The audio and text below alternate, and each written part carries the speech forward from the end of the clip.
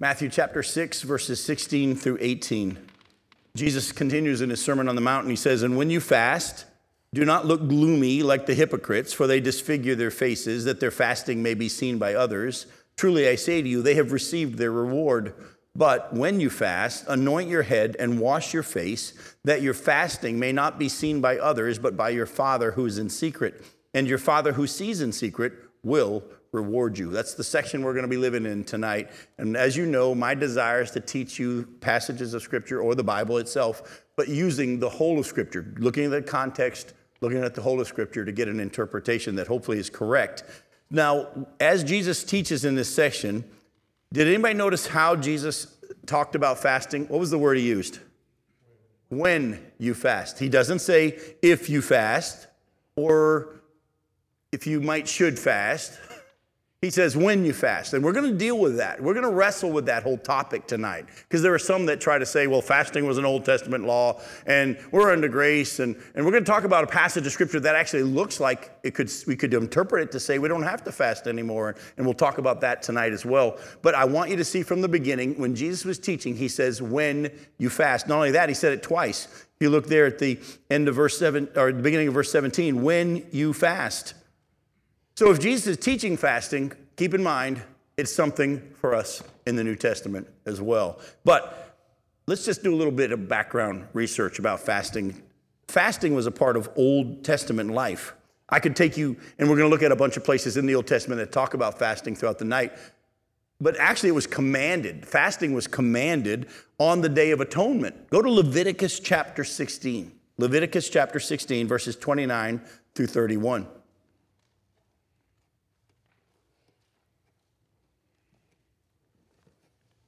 In Leviticus 16, verses 29 through 31, it says, "And it shall be a statute to you forever, that in the 7th month, on the 10th day of the month, you shall afflict yourselves, and shall do no work, either the native or the stranger who sojourns among you. For on this day shall atonement be made for you, to cleanse you. You shall be clean before the Lord from all your sins. It is a Sabbath of solemn rest to you, and you shall afflict yourselves. It is a statute forever." Now you say, wait a minute, Jim, where's fasting? It's there. Did anybody see it? I'm sorry? Mine says spend the day in fasting. Ah, very good. Yours actually, your translation says fasting. But in the one I just read to you, did anybody see it? It's there twice.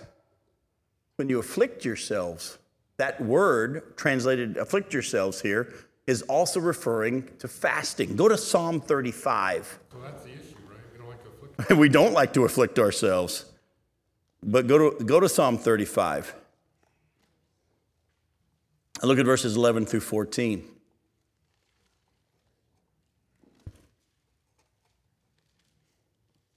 David is writing this psalm, and he's dealing with some hard times. And he says in verse 11, "Malicious witnesses rise up. They ask of me things that I do not know. They repay me evil for good. My soul is bereft. But I, when they were sick, I wore sackcloth. I afflicted myself with" what? With fasting. "I prayed with head bowed on my chest. I went about as though I grieved for my friend or my brother, as one who laments his mother. I bowed down in the morning." People in the Old Testament, as you'll see, when they would go through hard times, sometimes would practice fasting in order to get the attention of God or to hear from God. And we're going to talk to you about the difference between trying to get God's attention and hearing from God, because there's a big difference in your heart and as to why you go about how you go about your fasting. But did you know that Jesus fasted? Does anybody know when Jesus fasted when he was on the earth? When he was in the wilderness. Go to Matthew chapter 4. We have already seen that in our study of Matthew as we've been moving through here. In Matthew chapter 4, look at verses 1 and 2.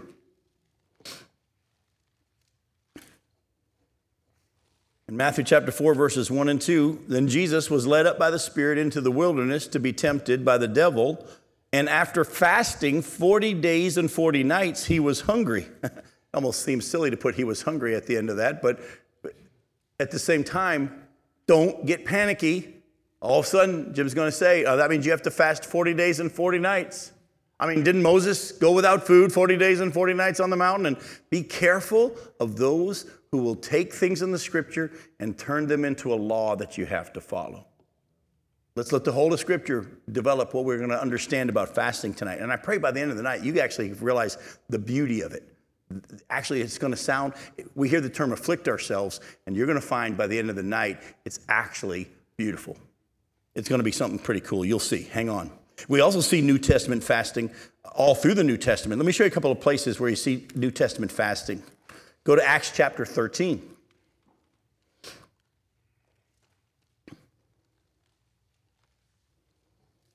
Look at verses 1 through 5. In Acts 13, verses 1 through 5, it says, "Now there were in the church at Antioch prophets and teachers. Barnabas is one of them, Simeon, who was called Niger, Lucius of Cyrene, Manaen, a lifelong friend of Herod the Tetrarch, and Saul. And while they were worshiping the Lord and fasting, the Holy Spirit said, 'Set apart for me Barnabas and Saul for the work to which I have called them.' And then after fasting and praying, they laid their hands on them and sent them off." So here we see that the apostles there, and also some of the elders in the church, were fasting and praying. And then while they were fasting and praying, God spoke and said, "Hey, I got a role for Barnabas and Saul." And they heard God clearly. They recognized it was God. They laid hands on them and ordained them. By the way, we're going to chase a rabbit for a second. Does anybody know what the word ordain means? We've heard that term before, ordain, ordained. It sounds so fancy and so formal, but actually it's a word that comes from two Hebrew words together, and it means to fill with power. To fill with power, or to give authority. If someone's ordained, what you're doing is you're just giving them permission and authority. We've turned that into only the deacons can be ordained, or only the pastor can be ordained. Oh, folks, you know that when God's called you to do something, he'll also empower you to do it. He'll fill you with his power. They laid hands on them and sent them off, but they fasted and prayed. Look over one chapter, chapter 14. Look at verse 23. Acts chapter 14, look at verse 23. It says, "And when they had appointed elders for them in every church, with prayer and fasting, they committed them to the Lord in whom they had believed." So here again, we see prayer and fasting is a regular practice in the church. By the way, when we hear fasting, what do we hear? We hear giving up what? Food. Did you know that fasting actually is more than just food? Let me show you an example. Go to 1 Corinthians chapter 7. In 1 Corinthians chapter 7, look at verses 1 through 5.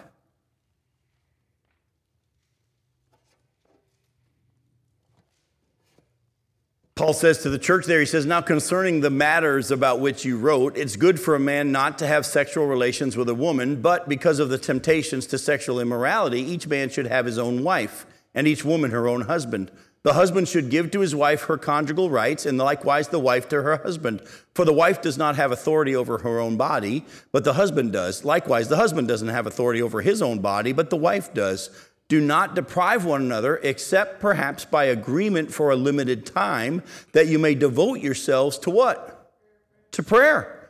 But then come together again so that Satan may not tempt you because of your lack of self-control." Here again, we see a type of depriving and afflicting yourself, if you will, in this area between a husband and wife. As you hopefully all understand, sexual relations are only to be in the marriage covenant. But at the same time, this is another thing that hopefully you understand. The wife should never use sexual relations as a weapon against the husband, nor the husband against the wife. They should never do that. And they should only not have relations if they both come to an agreement, and their reason is they're going to spend some time during that time in prayer, seeking God about something. But then he says, but then once that time's over, come back together. Fasting incorporates a lot of things. As you're about to see throughout our study tonight, fasting is a saying no to the flesh so that we can say yes to the Spirit. And that's going to become a lot more clear as we go on, and we're going to deal with that in a little bit more. But again, fasting is learning to say no to the flesh and yes to the Spirit. Some of you, God may challenge you to do a television fast for a period of time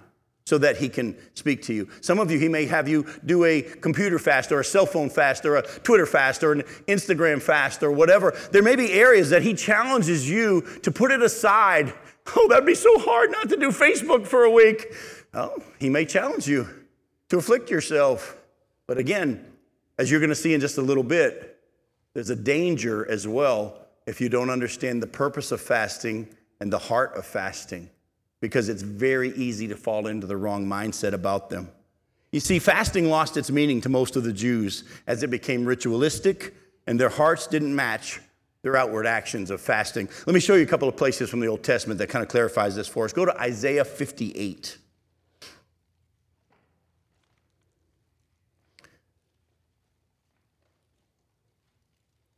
Isaiah chapter 58, we're going to look at verses 3 through 6.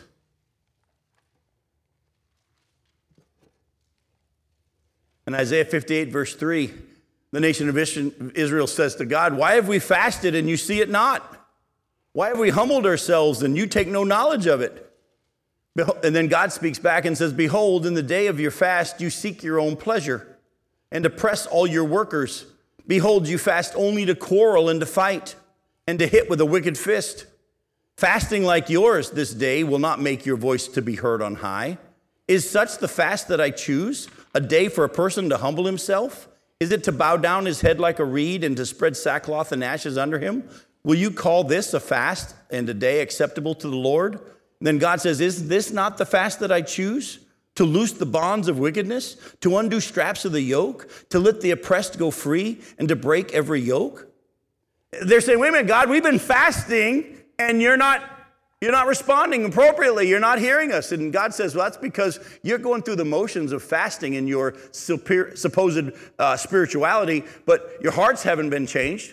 Your actions aren't any different. You're actually, even on the day you're fasting, doing things to your pleasure, and part of your pleasure is treating each other poorly." Again, remember, we're learning in fasting to say no to the flesh and yes to the Spirit.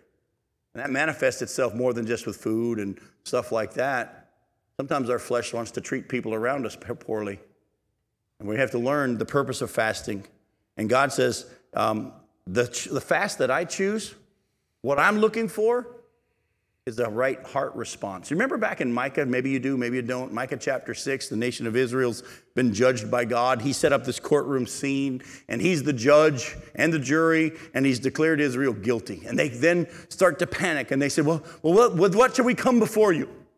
What do you want us to sacrifice? What kind of action do you want us to respond with? And they start amping it up, and they ultimately get after saying, "Do you want us to do 10,000 rivers of oil?" And then they say, "Do you want us to give our firstborn?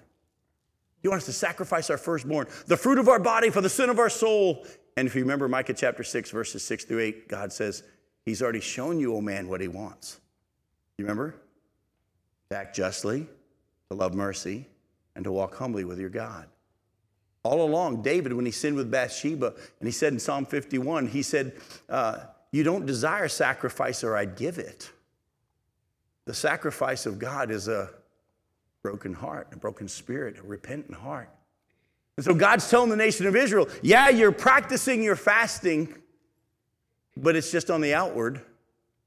And your fasting's supposed to allow the inward to change. The purpose of fasting is to allow an inward change. Oh, by the way, did you catch that? The purpose of fasting is to allow an inward change. Who is the purpose of fasting for? For us. See, a lot of people don't see it that way. They see fasting as that'll get God to move. A lot of people today even think, well, I'm going to have a time of fasting, so God has to respond. Oh, you've lost the purpose of fasting. It's not to make God act. The purpose of fasting is to have God allowed to be acting in your life. Go to Zechariah chapter 7. Zechariah chapter 7. Look at verses 1 through 14.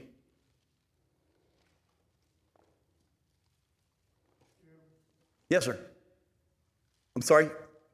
Go ahead. The scripture about that you just shared, I didn't write it down, about humble yourself for the Lord. Oh, that's Micah chapter 6, verses 6 through 8. All right, Zechariah chapter 7, verses 1 through 14. It says, "In the 4th year of King Darius, the word of the Lord came to Zechariah on the 4th day of the 9th month, which is Chislev. Now the people of Bethel had sent Sherezer and Regem-Melech to and their men to entreat the favor of the Lord, saying to the priests of the house of the Lord of the hosts and the prophets, should I weep and abstain in the 5th month as I have done for so many years? Now during this time, the nation of Israel was in captivity, and when they were taken into captivity, it was the 5th month. And so every year on the 5th month, they would fast and they would mourn because of what happened. And they would call out to God. And on the 5th month, they'd have a fast and say, God, remember what happened on the 5th month? So they said, should we abstain in the 5th month as I have done for so many years? Then the word of the Lord of hosts came to me. Say to the people of the land and the priests, when you fasted and mourned in the 5th and the 7th month for these 70 years, was it for me that you fasted? And when you eat and when you drink, do you not eat for yourselves and drink for yourselves? Were not these the words the Lord proclaimed by the former prophets when Jerusalem was inhabited and prosperous? Were there cities around her in the south and the lowland were inhabited? And the word of the Lord came to Zechariah, saying, thus says the Lord of hosts, render true judgments, show kindness and mercy to one another. Do not oppress the widow, the fatherless, the sojourner, or the poor. Let none of you devise evil against another in your heart. But they refused to pay attention, and they turned a stubborn shoulder and stopped their ears that they might not hear. They made their hearts diamond hard, lest they should hear the law and the words that the Lord of hosts had sent by his Spirit through the former prophets. Therefore great anger came from the Lord of hosts. As I called, and they would not hear, so they called, and I would not hear, says the Lord of hosts. And I scattered them with a whirlwind among all the nations that they had not known. Thus the land was left desolate, so that no one went to and fro, and the pleasant land was made desolate. They go to the priests and they go to the prophets and they say, hey, does God want us to keep fasting on the 5th month? I mean, we've been doing it for 70 years. Does he want us to keep doing it? It doesn't seem to be doing anything. We've been fasting and it appears God's not doing anything. Why have we fasted? What's the point? Does he want us to continue? In other words, they're saying, look, we've been doing it. It ain't working. God says through the prophet, let me tell you why it's not working. You still think that the fasting was so that you would get me to act. The fasting was to get a change in you, and we still haven't seen a change in you. And the reason you're even in this place is because I had called to you over and over, and you wouldn't listen. And so I decided, all right, when you call, I'm not going to listen. Now, as you're going to see later on tonight, when I take you through some fasting in the Old Testament that's good, you're going to see the difference in the heart attitude of those people who were fasting in the Old Testament in the right way. And you're going to see it's a humility and a brokenness. And you're going to see later on, it's an attitude that says, I'm fasting because I need to change, not because you need to do something. It's because of me. But we'll get there. You see, other people put their faith in their seemingly righteous actions, as the Pharisees fasted twice a week. They added a twice-a-week fast on Mondays and Thursdays. Did you know that? Pharisees taught that you were to fast now twice a week. They were all the fasts in the Old Testament, but the Pharisees added some on Mondays and Thursdays. That's why, as you're going to see later on, people come to Jesus and say, hey, the Pharisees are fasting and John the Baptist's disciples are fasting. How come your disciples aren't fasting? We're going to deal with that passage in a little bit. So go with me to Luke chapter 18. Once again, look at the wrong attitude toward fasting. In Luke chapter 18, verses 9 through 14. Luke 18, verse 9. He, this is Jesus, also told this parable to some who trusted in themselves that they were righteous and treated others with contempt. 2 men went up into the temple to pray, one a Pharisee and the other a tax collector. The Pharisee, standing by himself, prayed thus, God, I thank you that I'm not like other men, extortioners, unjust, adulterers, or even like this tax collector. I fast twice a week. I give tithes of all that I get. But the tax collector, standing far off, wouldn't even lift up his eyes to heaven, but beat his breast, saying, God, be merciful to me, a sinner. Jesus says, I tell you, this man went down to his house justified rather than the other. For everyone who exalts himself will be humbled, but the one who humbles himself will be exalted. Oh, by the way, did anybody catch the purpose of fasting there in that last verse? What is it? It's humbling yourself. There's going to be times that you're going to sense the Spirit of God challenging you to humble yourself. Again, he has purposes that he's going to try to accomplish, and we're going to deal with some of them tonight, but at the same time, just, again, get the purpose of fasting. The reason why fasting had always been was so God could change you. Not so that you could get God to act, so that God could change you. That's going to be important, because I'm going to give you a quiz a little later on, see if you get it. All right? So, The depth and the purpose of fasting, though, is going to be made even more clear from what Jesus said about fasting as recorded in Matthew 9, Mark 2, and Luke 5. We're going to look at all those sections, and I'm going to show you, even though they're identical, I'm showing you that they're identical for a reason. Go to Matthew chapter 9, verses 14 through 17.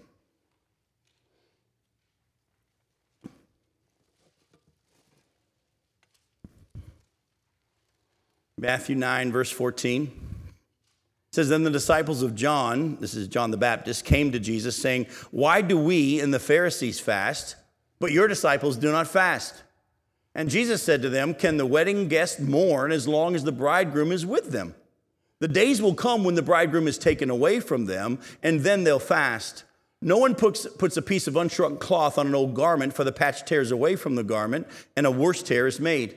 Neither is new wine put into old wineskins. If it is, the skins burst, and the wine is spilled, and the skins are destroyed. But new wine is put into fresh wineskins, and so both are preserved. Go to Mark chapter 2. Let's look at Mark's account of this. Mark chapter 2, verses 18 through 22. It says, now John's disciples and the Pharisees were fasting, and people came and said to him, why do John's disciples and the disciples of the Pharisees fast, but your disciples don't fast? And Jesus said to them, can the wedding guests fast while the bridegroom is with them? As long as they have the bridegroom with them, they cannot fast. The days will come when the bridegroom is taken away from them, and then they will fast in that day. No one sews a piece of unshrunk cloth on an old garment. If he does, the patch tears away from it, and the new from the old, and a worse tear is made.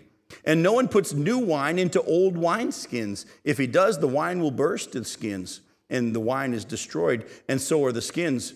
But new wine is for fresh wineskins. Go to Luke 5.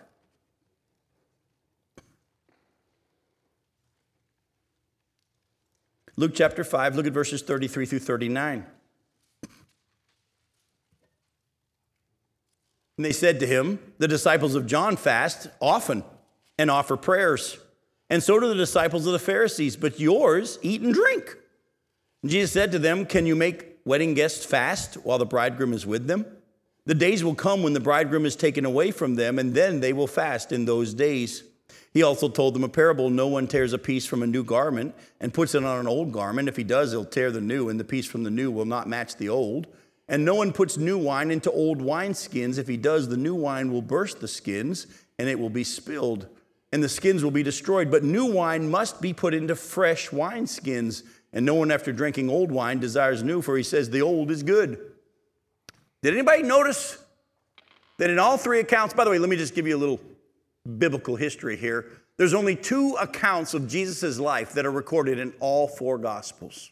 One, of course, is the crucifixion. Some of you may not realize this, but his birth's not even in all four Gospels. But his crucifixion's in all four. And the feeding of the 5,000 is in all four.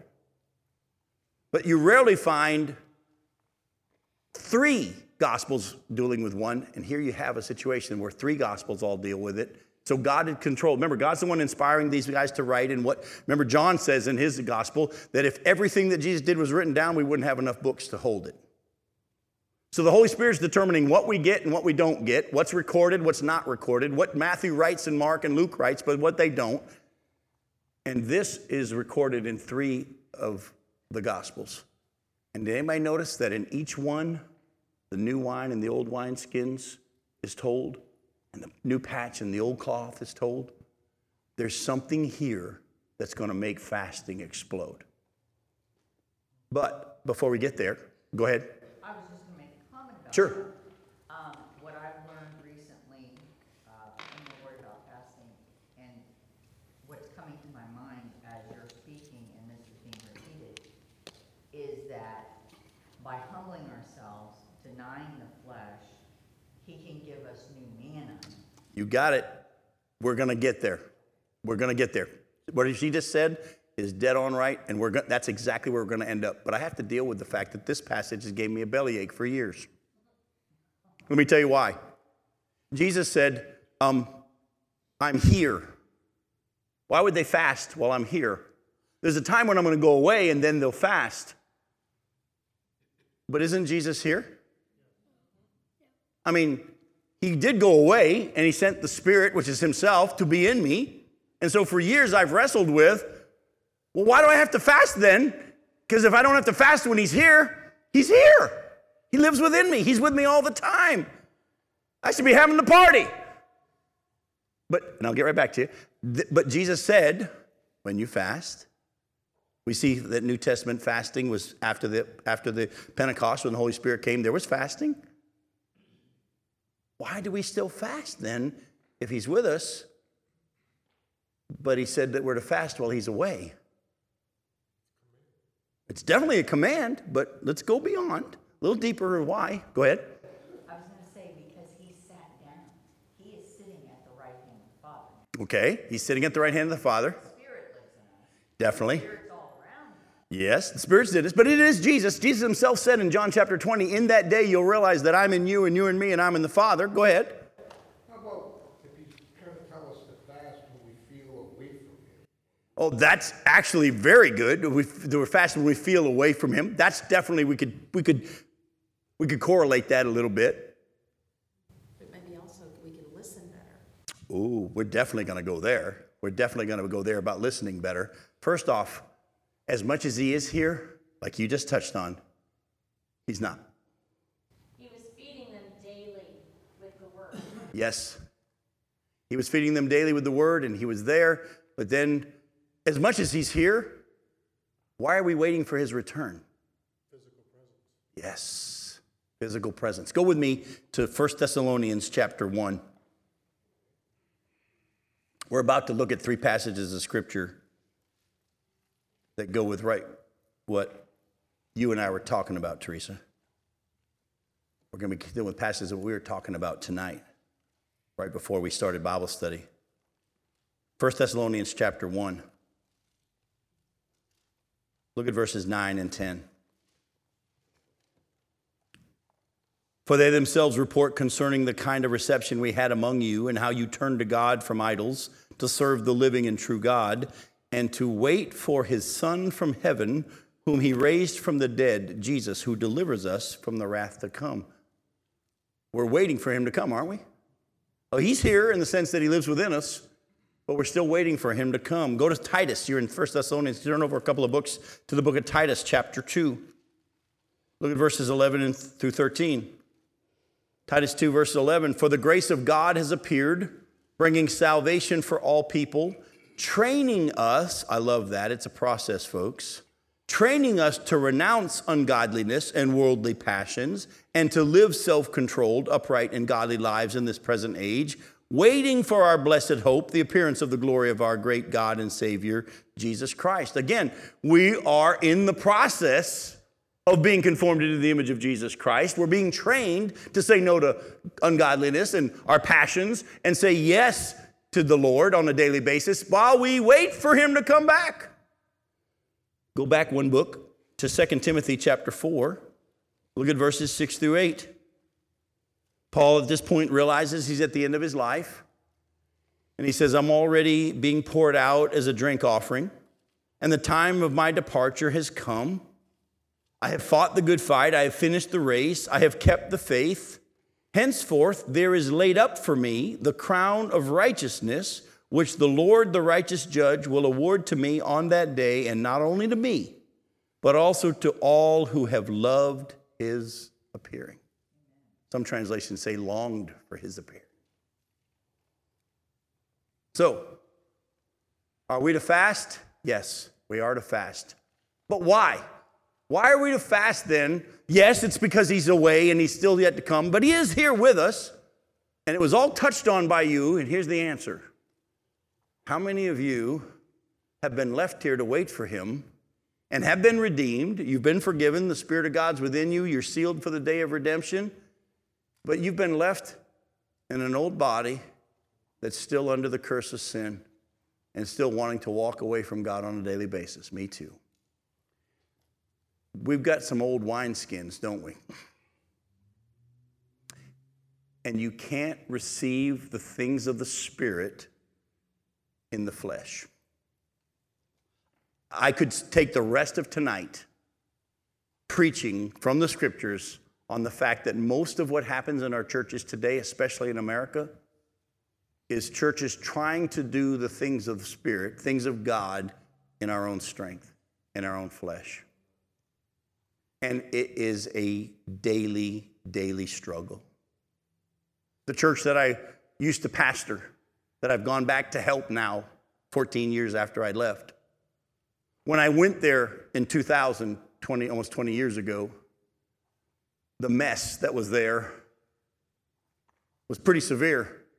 And there were so many things that had to be realigned with the Scripture and realigned with the Scripture and realigned with the Scripture. And we had to lay it flat and start over.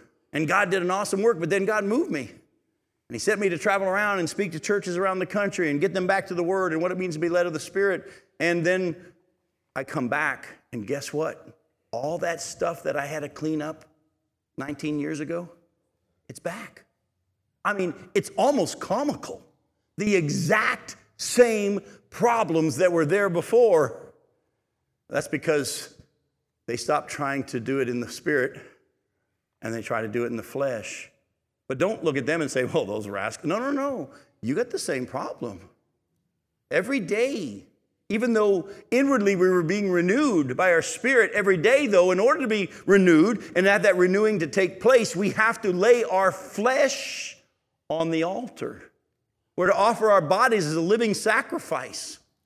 That's why practicing fasting isn't this thing you do every now and then when you need to call a time of fasting to get God to move. It should be something you practice on a regular basis throughout your life. When you sense that the Spirit of God's calling you to a deeper walk, when He's calling you through an episode in your life that you need to hear more clearly, those are the times the Spirit of God is going to be saying to you, I want you to practice fasting. He'll tell you, I'll get right to you, He'll tell you when, He'll tell you how long, He'll tell you what. That's not for man to determine. That's not for man to decide, but it's the Spirit of God. And He will, during that time, if you understand the purpose of it, it's not like, okay, God, I'm fasting, you better move. No. You're wanting me to fast so that I will change, so that I'll be able to better receive. Do you ever notice that Jesus used two illustrations in His response to them? One was the new wine and the old wineskins, and hopefully you understand that. Back then, they didn't have coolers like we do, and so liquid would be held in animal skins. And as you know, wine would ferment, and it expands whatever container it's in. An old wineskin has already reached its full expanding, and it's stretched out. It's become hard and dry. You put new wine in it, it's just going to burst it because it can't handle it. But also, he used the illustration of a fresh piece of cloth put into an old piece of cloth and patched. Those of you who do anything, know anything, you wash that a few times. What's that new piece of cloth going to do? It's going to shrink. It's going to tear away. Folks, we've been trying to fix our lives with patches for too long. Maybe I just try this for a little while. Maybe I'll try this for a little while to fix this. And we know there's areas of our lives that God wants to work on. We know that there's things He's talking to us about, and we try to patch it up with a habit or a practice or a program. You can't fix what God wants to do in the Spirit with a patch. You need new wineskins to receive the new wine. And for my spirit to be, or my flesh, or my body to be that new wineskin, to be able to receive the new wine in the work of the Spirit, I have to have Him do a work in me. Put away the old, to put on the new. You were going to say something. I was just going to say that, over the years, it gets easier. And of course, everybody is at different seasons in their life. When you have young children, it might be harder. And then I had to learn, I don't go to the kitchen, I don't cook anything. If I'm going to fast food, I just have learned what not to do that would cause me to fall. Right. And again, like I say, we have to be real careful that we start telling people how to do it. The Spirit of God will get us there. I know what you're saying. Right. All of this stuff of the Lord, as we learn to let the Spirit do the work, it does. Definitely does. Now let's keep... The thing that came to my mind was you said, lay the flesh on the altar, and the Lord gave me, it is a way of sacrificing. So we don't sacrifice animals anymore and that kind of thing, but we sacrifice the flesh for a given But that's what the whole point is of Romans 12, 1 and 2. That's what I was quoting, which is your spiritual worship, and that's what the Bible talks about. Let's keep moving here because we got a lot to get done in the time we have left here. There's more still. As God moves us from the old covenant to the new, from law to grace, from old wine to new wine, we can't receive the new wine in the old manner, nor in old containers. Fasting helps us empty ourselves of the old way of our fleshly efforts and prepares us to receive his, did you catch this? Daily grace. Remember the Lord's Prayer? Give us this day our daily bread. Remember, and it wasn't teaching God give us our food, because he teaches on that later on. He was talking about Jesus and our daily need for him to be in control. And it prepares us for that. In other words, when we fast, we're saying no to the flesh and yes to the spirit. Fasting is not some outward act that we do to patch up our lives. The fasting of the Pharisees had nothing to do with the gospel. It was merely ritualistic and had no power or value. Let me show you what I mean. Go to Colossians chapter 2. Colossians chapter 2, look at verses 16 through 23.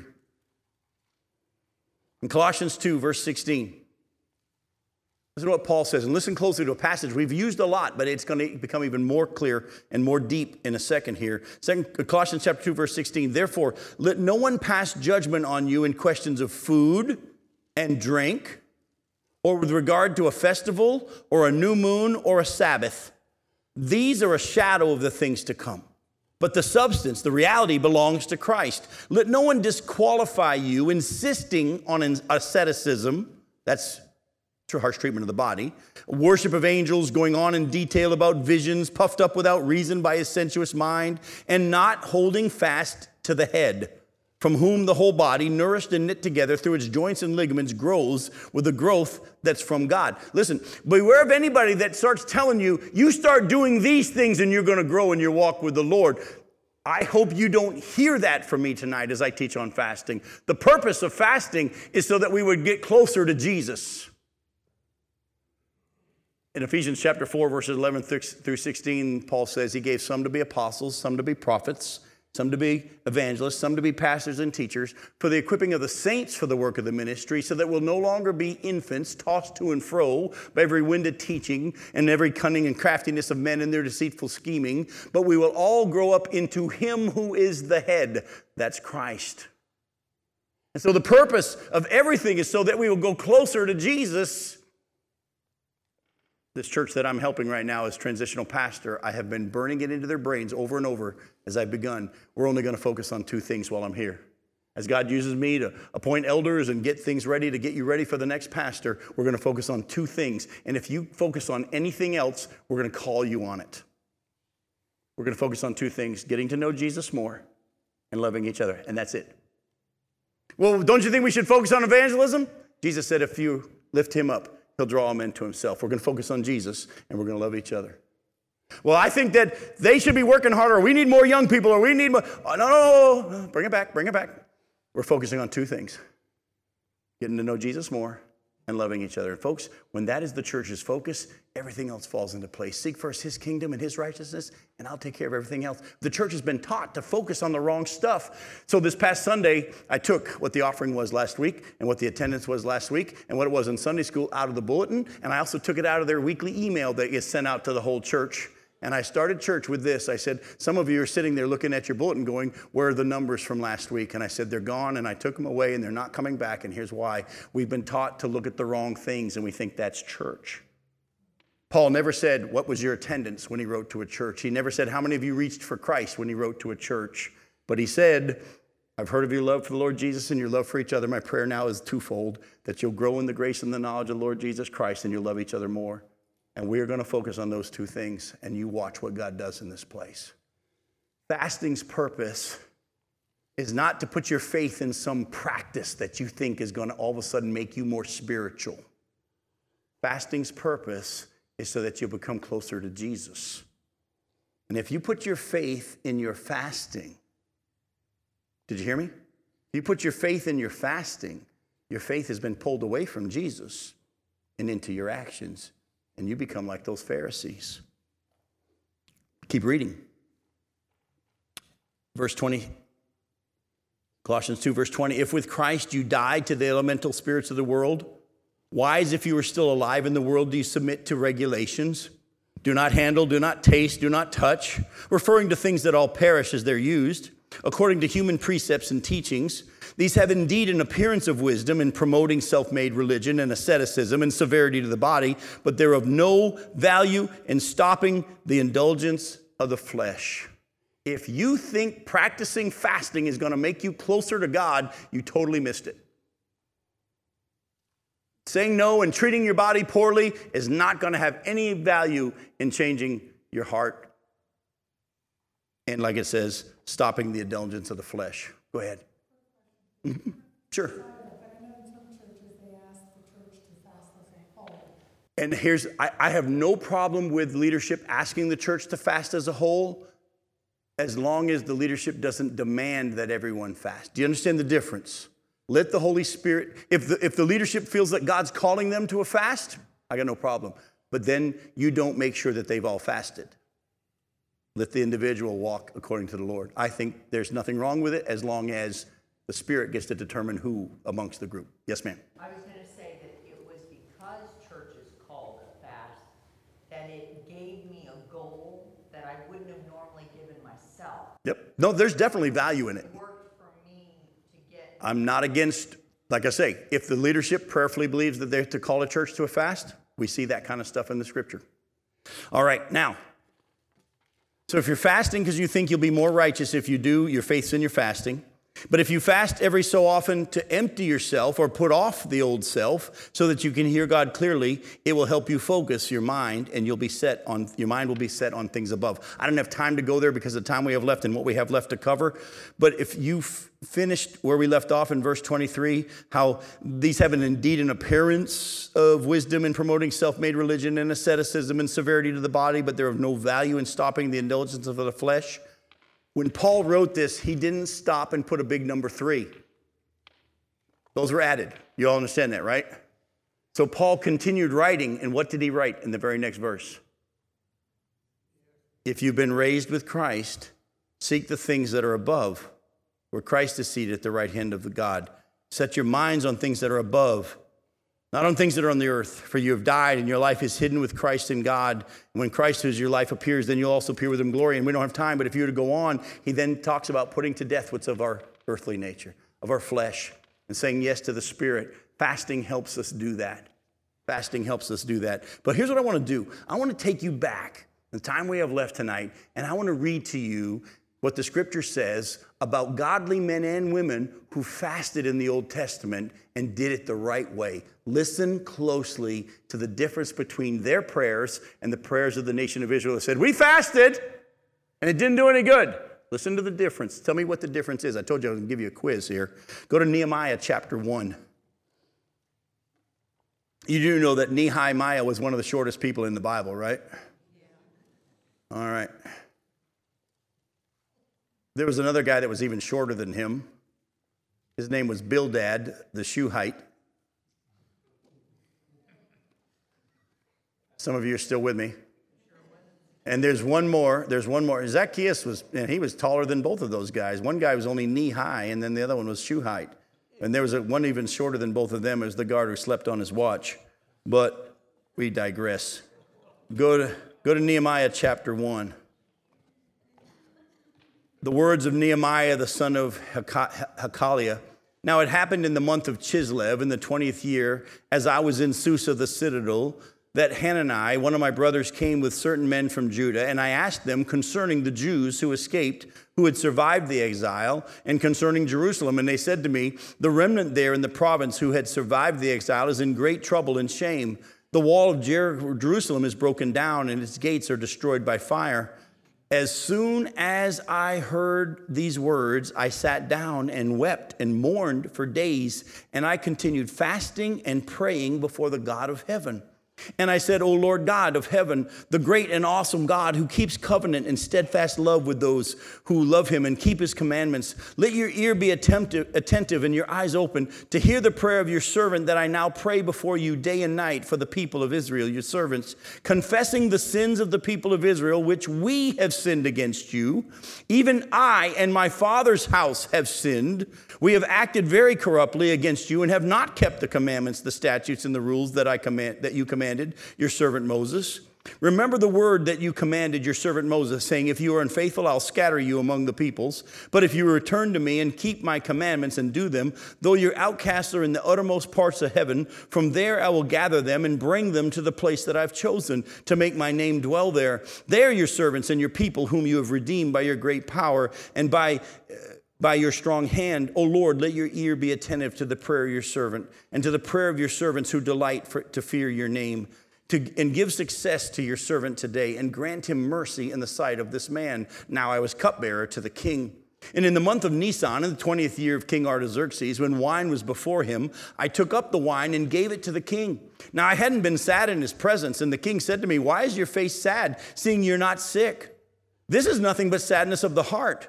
Then I was very much afraid, and I said to the king, let the king live forever. Why should not my face be sad when the city, the place of my father's graves, lies in ruins and its gates have been destroyed by fire?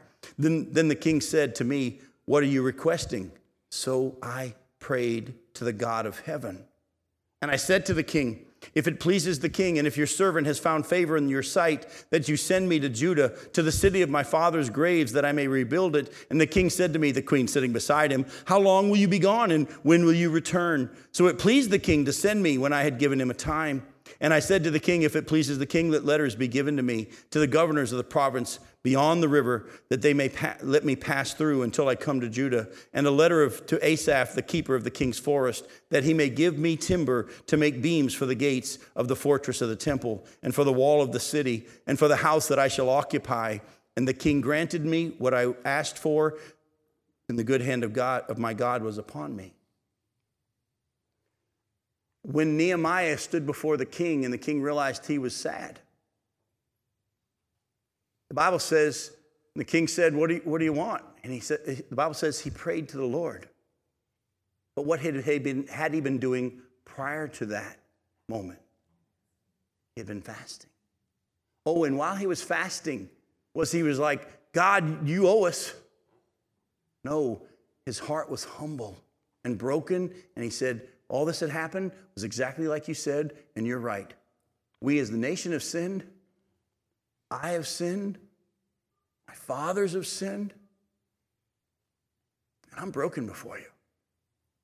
And we're just bringing this prayer to you. And then, as he'd been fasting and praying, there came a day when God's power was released in his life. Do you remember when Jesus cast the demon out of that boy? And the disciples said, well, how come we couldn't cast it out? And Jesus said, this kind only comes out by fasting and prayer. And remember, Jesus didn't pray nor fast at that time. He just told the demon to come out. Why? Because he lived a life of saying no to the flesh and yes to the spirit. He lived in a close communion with the Father in a brokenness. And whoever humbles himself will be exalted. And God's power is released in the lives of people who practice walking with him and letting him be God. Oh, but there's more. Go to Daniel chapter 9.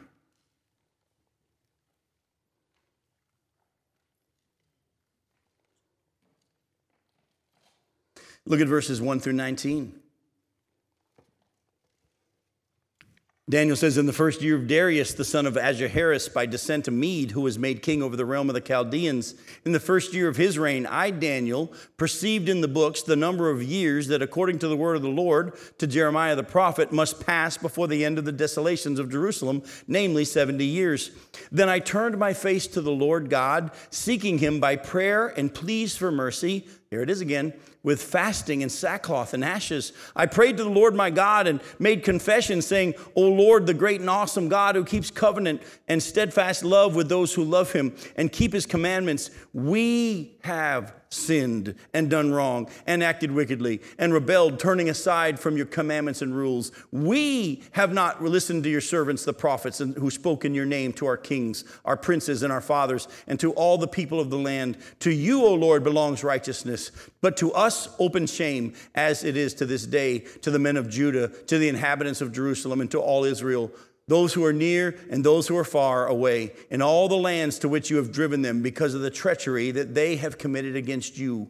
To us, O Lord, belongs open shame, to our kings, to our princes, and to our fathers, because we have sinned against you. To the Lord our God belong mercy and forgiveness, for we have rebelled against him and have not obeyed the voice of the Lord our God by walking in his laws, which he set before us by his servants, the prophets.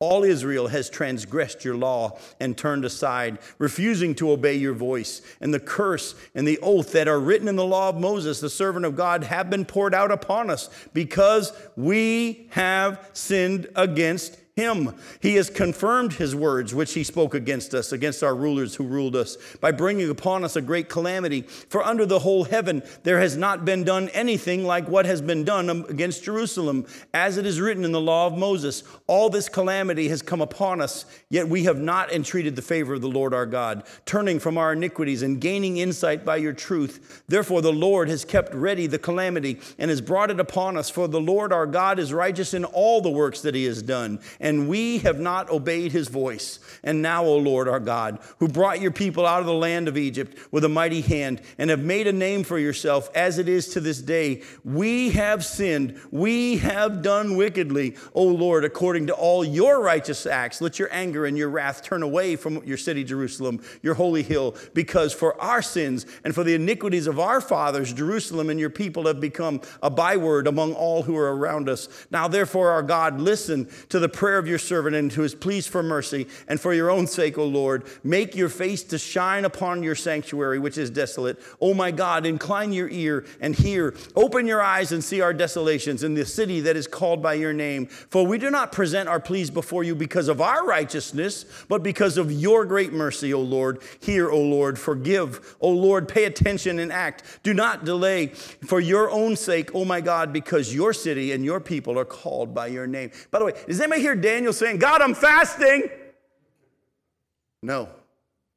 His whole prayer is, you're the Holy One. You're right in all that you did. You did just what you said you would do, and we were the ones who sinned. We've done it over and over and over, and we're not asking, I'm not praying this because of our righteousness, but because of who you are. By the way, does anybody know what happens next in this story when he finishes this prayer? Actually, it was while he was praying. Look at verse 20. While I was speaking and praying, confessing my sin and the sin of my people Israel, and presenting my plea before the Lord my God for the holy hill of my God, while I was speaking in prayer, the man Gabriel, whom I had seen at the vision at first, came to me in swift flight at the time of the evening sacrifice. And then he came and gave him that awesome prophecy of the 77s are decreed for your city and your people. And 69 of them have been fulfilled, and we're waiting on that last 7 to happen. But listen, God's power is released when we practice in many ways saying no to the flesh on a daily basis and say yes to the Spirit. You need to become a person who, by the Spirit of God, when he leads, practices saying no to the flesh and yes to the Spirit. But it's not so that God will move, it's so that you will change. Oh, and when we change, what does he do? He moves. He gives grace to the humble. He opposes the proud. Remember, I've shared with you before, shared this with you before. God's grace is always flowing toward us. He's forever wanting to bless. He's forever wanting to do awesome things in our lives. But what keeps him from doing it is our disobedience and our pride. Fasting is a way to help that flesh stay under control as you yield to the Spirit. Oh, but men weren't the only ones that did it. Look at Luke chapter 2. Let me show you a lady who did. Look at verses 36 through 38. Luke chapter 2, verse 36. It says, and there was a prophetess, Anna, the daughter of Phanuel of the tribe of Asher. She was advanced in years, having lived with her husband 7 years from when she was a virgin, and then as a widow until she was 84. She did not depart from the temple, worshiping with fasting and prayer night and day. And coming up at that very hour, she began to give thanks to God and to speak of him to all who were waiting for the redemption of Jerusalem. You know, this is when Jesus is brought to the temple to be dedicated. Simeon had been told by the Spirit. Simeon was one of those guys that walked in prayer and fasting, and he had been told by the Spirit that he wouldn't die until he saw the Lord's Christ. And the Spirit of God had him show up at the temple that day. Anna lived there. She hung out there all the time, and she prayed and fasted every day. Did she never eat? No. Fasting doesn't mean you don't eat. There are times of fasting where you don't eat, and you might go without a meal, or you might even go without a meal for a day, or you might even go out of a meal for longer. It depends on what God's calling you to. But it was a life of practicing saying no to the flesh and yes to the Spirit. And because of that, this lady had a close walk with the Lord, and she got to see what everybody was looking for and waiting for. Oh, by the way, that they all missed. Why did they miss it? Well, they're too busy living for this life and the pleasures of the flesh. Let me say something to you I've said before. I'm going to keep saying it over and over. God has no favorites, but he has intimates. 2 Chronicles 16:9 says, the eyes of the Lord roam to and fro throughout the earth, looking to show himself strong on behalf of those whose hearts are fully committed to him. Folks, you want to see God's power released in your life? Fully trust him. Fully trust him. We're going to close tonight by taking you back to Matthew chapter 6. By the way, has anybody noticed that fasting is intricately tied to prayer? It's every time. Look at Matthew chapter 6, though. Look at verse 18. He's finishing a statement here, and that your fasting may not be seen by others, but by your Father who's in secret. Listen to the end of verse 18. And your Father who sees in secret will reward you. Don't miss that. If your desire is to truly say no to the flesh and yes to the Spirit, if your heart's desire is, oh God, I'm doing something, you better act, you've totally missed that. But if your heart's desire is to say, Lord, you're righteous, I'm not. Lord, I want your power. I want the fresh wine. I want you to, you're taking me through something right now, and you're challenging me to a deeper walk with you. Then I'll humble myself. I'll humble myself. It's not pleasant. All discipline is not pleasant at the time, but later it produces righteousness through those who have been trained by it. He says, if you truly fast, you will hear. You will hear.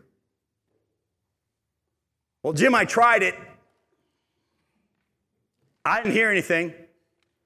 How long did you wait? As long as I thought I should. Very good. You waited as long as you thought you should. If you really believe he'll respond, you wait until he does. Someone says, well, what are you waiting for? Because he said he'll respond. And he will. When? I don't know. But he will. I pray we all become people that the power of God is able to even do more than we could imagine, ask, or think. I love you. No Bible study next week because I'm preaching revival in Grant. See you in 2 weeks.